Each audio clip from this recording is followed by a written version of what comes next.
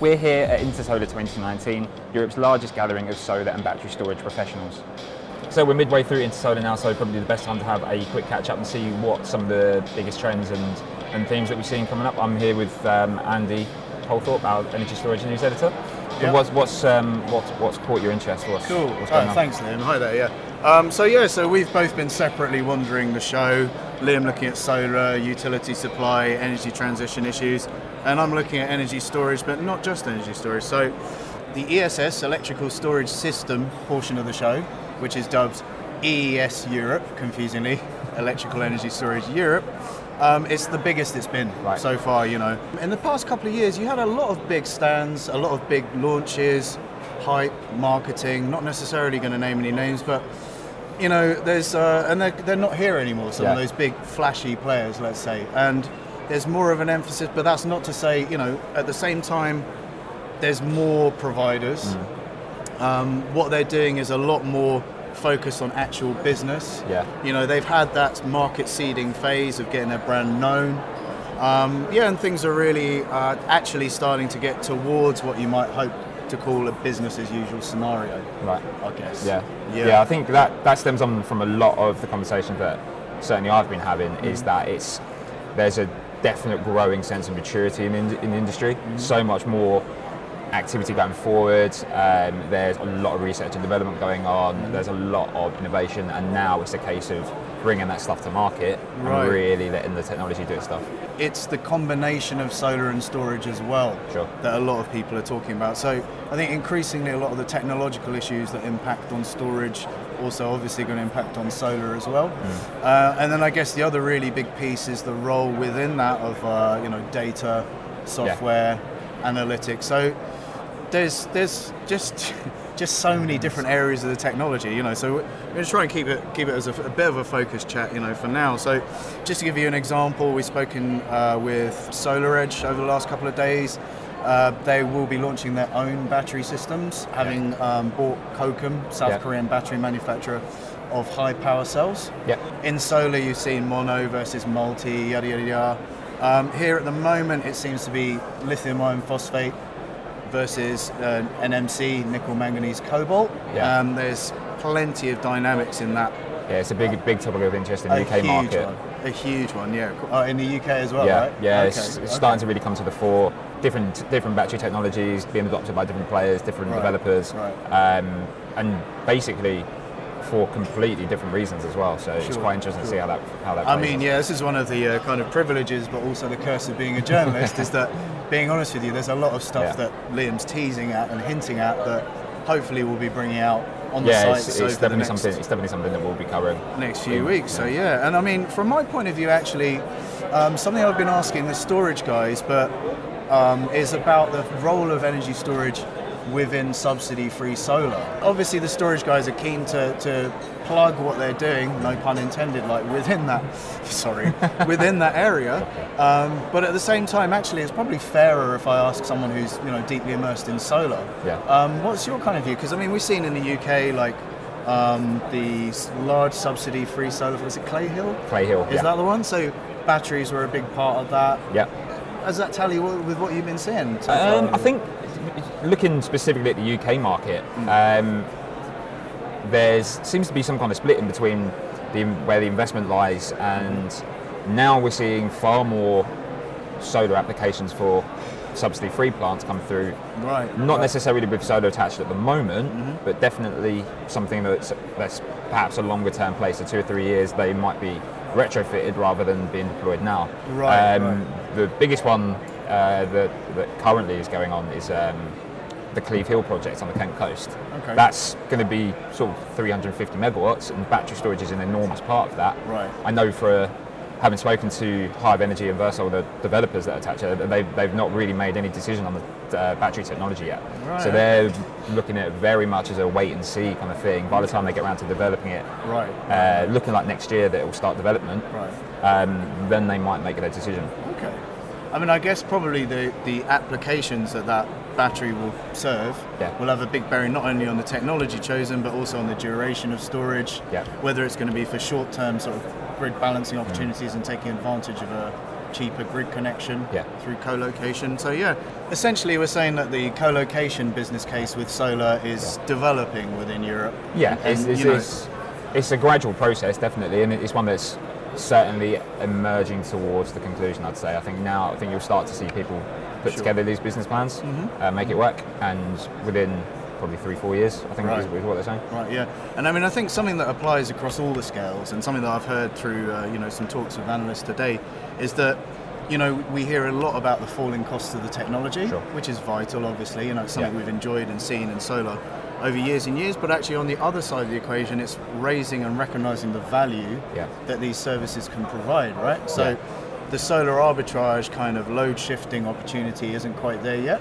Yeah, that's fair. That said, network balancing, for example, and grid balancing is the big opportunity. In the UK, there's a lot around the balancing mechanism. National Grid, as the country's electricity system operator, obviously runs quite a few markets in how they procure the flexibility that they need, essentially, or spare capacity, or reserve capacity rather.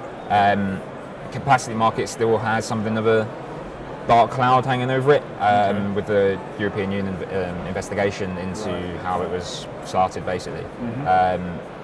There is still auctions happening, but no payments can be made. So for an owner of a battery storage system, the fact that you might not get paid obviously is going to have a bearing on the impact. So there's now a shift in focus towards the balancing mechanism, which is a slightly different framework, but one that ultimately is attracting a lot of interest. And that's from battery storage owners and aggregators from across the scale. So if you have a look at someone like LimeJump, who are a aggregator based out of London that recently been purchased by Shell, they're dipping in with all kinds of systems, all kinds of scales.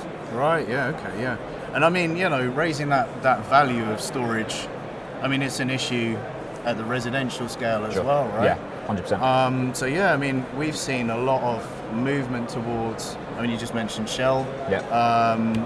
Shell took over Sonnen, they took over LimeJump, they took over so many acquisitions. Actually, let's just say shorthand for Shell is on the drive. Yeah, and on the solar side, we've seen providers like Qcells, who was a module manufacturer, SolarEdge as power optimizers, inverters, and that sort of thing, actually moving towards being kind of either holistic suppliers of equipment, or actually going into the energy supply business themselves, right? Yeah, I think certainly one of the more interesting things that I've seen this week is the Qcells Q Energy and Q Cloud system, where essentially they're saying now that if you've got solar and storage installed in your house, you probably use about 70%, give or take, roughly.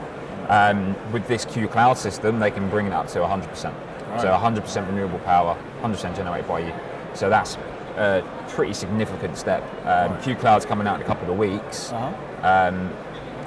Germany only just to start with before moving into the DACH region, but they're holding no punches. They reckon they can roll the system out across Europe. That will be that's something to watch, and probably be part of a much more significant and wider trend towards solar companies, battery storage companies really cracking this energy supply equation, making it work, and rolling out systems and services that probably you wouldn't associate with a technology manufacturer.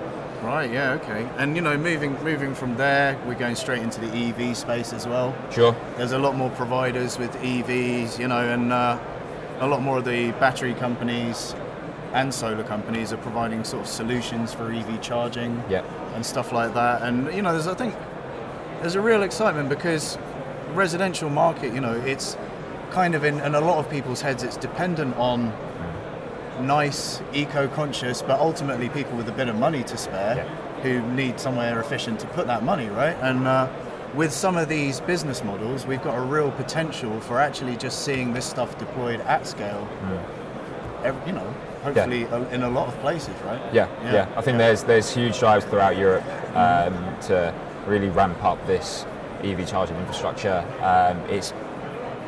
There's certainly a lot of policy and regulation which is shaping that, and there's calls for a lot of that regulation to be far more ambitious. But you look at some of how the economics are shaping up. Some new forecasts came out recently which suggest that the cost of actually owning and operating a electric vehicle is going to be a lot cheaper than a conventional fuel vehicle by as early as next year. So that is only going to be a significant driver for EV adoption, and it's going to need the charging infrastructure to be there in place. And obviously while we're going through the scales, there's the commercial and industrial sector, which we've left it almost to last here, but it's probably the one that's the most immediate opportunity to a lot of people, right? Yeah, say so. Something you've been saying, and that is the combination of solar and storage in so many circumstances, right? Yeah. I think you're seeing a lot of appetite with not necessarily just large corporates. We've seen Tesco, huge UK supermarket, and Amazon really look into that at the moment. We've seen projects come through for them, but it's not just the big companies that can now do this, because it works on such an economic scale. This is it, isn't it? Yeah, I mean, that's what I really love about it, actually, is the fact that in terms of modernising your energy supply and lowering your costs, if you're a commercial industrial user of electricity, actually the decarbonisation impact is a byproduct, even a side effect of it. It doesn't, I mean, to me it should be a primary driver, but it doesn't actually have to be, No, I mean, talking with an analyst from IHS Markit earlier on, he was saying that you're seeing commercial and industrial customers getting their solar and storage solutions, and say to him, so is that typically at a lower cost? Or and he was saying yes, it generally is, apparently, right? So yeah. So we look forward to seeing that really kind of coming on in leaps and bounds. And it's been really, for me, it's been a fascinating show. Yeah, and definitely. So if you had one or two things to wrap up, what would they be? Yeah, right. Well, so it's always hard to do it in a soundbite, but we're looking at markets and markets and markets. So you've got markets essentially, and markets and providers. So for example, you've got big Chinese battery manufacturers here for the first time. Sure. The likes of Samsung SDI, which is supplying cells, has now become a fixture on the show circuit. And I mean, actually, in terms of some of the geographical markets within and outside Europe, there's a lot of some surprising ones. So Italy, Germany, the likes of those are maturing as might be expected, but in fact Poland, Czech Republic could come along before too long, Sure. And to the wider world, obviously, from our coverage on our various channels and magazines, there's, a lot to be said for markets all around the world, and like even Japan that enjoyed a huge solar boom from around the late 2010s, or no, sorry, from around 2009 when the feed-in tariff began, and 2012 when the feed-in tariffs went up significantly. An analyst from Japan, RTS PV, was telling me today that people think that with the fall of the feed-in tariff is going to bring an end of solar. It's not. The combination with storage will actually continue that train of thought. Definitely. So I mean, that's me pretty much done. I think but from your point of view, Liam, just to build on that mention of these falling feed-in tariffs is something that we're seeing happen across the world. The UK feed-in tariff slammed shut at the end of March. Tariffs are falling across the world now, but it's not stopping solar at all. It's only making the actual development and deployment a little bit smarter, and that can only be a good thing for the industry going forward. And then probably the point that I would like to close on is really how much new and interesting and associated technologies we're seeing here. It's not just a solar show anymore. I had a chat with ABB about a really, really interesting project that they've got using blockchain. And one thing that they were really, really quick to stress and really wanted to emphasize is that, you've got these buzzwords like blockchain, AI, augmented reality, all of that kind of stuff. And it's not just a buzzword now, it's something that is really tangible and having that significant impact on deployment. So all of these technologies are just managing to cut through a lot of the crap and actually get to deploy. Ooh, so you heard it here, folks. Blockchain is actually real. It's actually a thing. It's actually a thing now. So I think that's about enough from me and Andy. Thank you very much for watching. You can see all of the coverage from Intersolar 2019 across all of our channels. So PV Tech, probably the most known, Solar Power Portal for the UK market, Energy Storage News for Energy Storage News, and our newest publication, Current, which is looking at things a bit more smarter. Make sure to pick up PV Tech Power.